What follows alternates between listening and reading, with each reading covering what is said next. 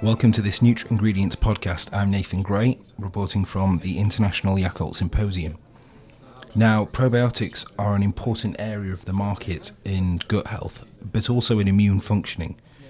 I'm joined today by Professor Mike Gleeson from Loughborough University in the UK, who is an expert in the links between exercise and immune functioning. Thanks for joining me, Mike. Now, there's been some research recently into the links between immune functioning and exercise, but also the use of probiotics. So, to begin with, really, what are the effects of exercise on the immune system?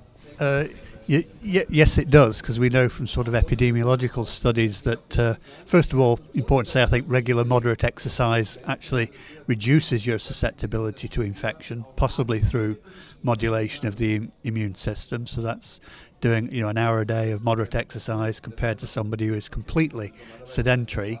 You'll get about 30% fewer infections over the years. However, for the endurance athletes who train many hours, virtually every day, with very little rest and recovery, they tend to suffer the opposite, that they get increased incidence of infections, and that's a problem for them at the elite level, because it can prevent them from training, or even worse, prevent them from actually competing or being able to perform to the best of their abilities. So they're very keen to avoid infections in any way they can, because they can't avoid doing the hard training. So, can probiotics help to improve immune functioning for these athletes? Yeah, well, yes and no. I mean, the studies being done, and a couple have just been published in the last year.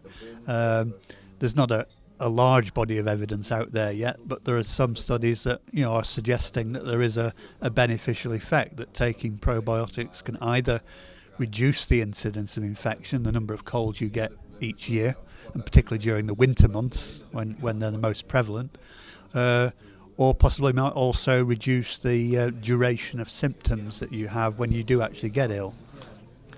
So is there any suggestion of how probiotics could have these effects? Well, the assumption is that it is through modulation of the immune system, either as a direct result of modifying the microbiota in the gut, your bacterial population, its composition in the gut, or simply by activating the immune system as these probiotic bacteria pass through the gut in the small intestine. This can then transfer to other areas of the body to increase sort of your mucosal defences, not only in your gut but also in your lungs as well. So that's the thinking, and there's some evidence from the markers that have been measured that tell us something about immune function, that some aspects of immunity do seem to change for the better with probiotic consumption. And what about different strains and formulations of probiotics? There are so many available. Are there any links to suggest that they can have different effects on immune functioning? It is. I mean, if you want to take probiotics for that reason, then I'd strongly recommend you go with the strains that have been shown to have some beneficial effects. I mean, some of these studies are relatively small scale, and probably larger, more clinical and well-controlled studies need to be done to actually confirm those effects. But if you go for a probiotic you see on the shelf just because it's cheaper than another one, there's no guarantee it's actually going to be, better if there's no actual research to back it up. Well, thank you for joining me, Professor Gleeson. This is Nathan Gray reporting for NutraIngredients.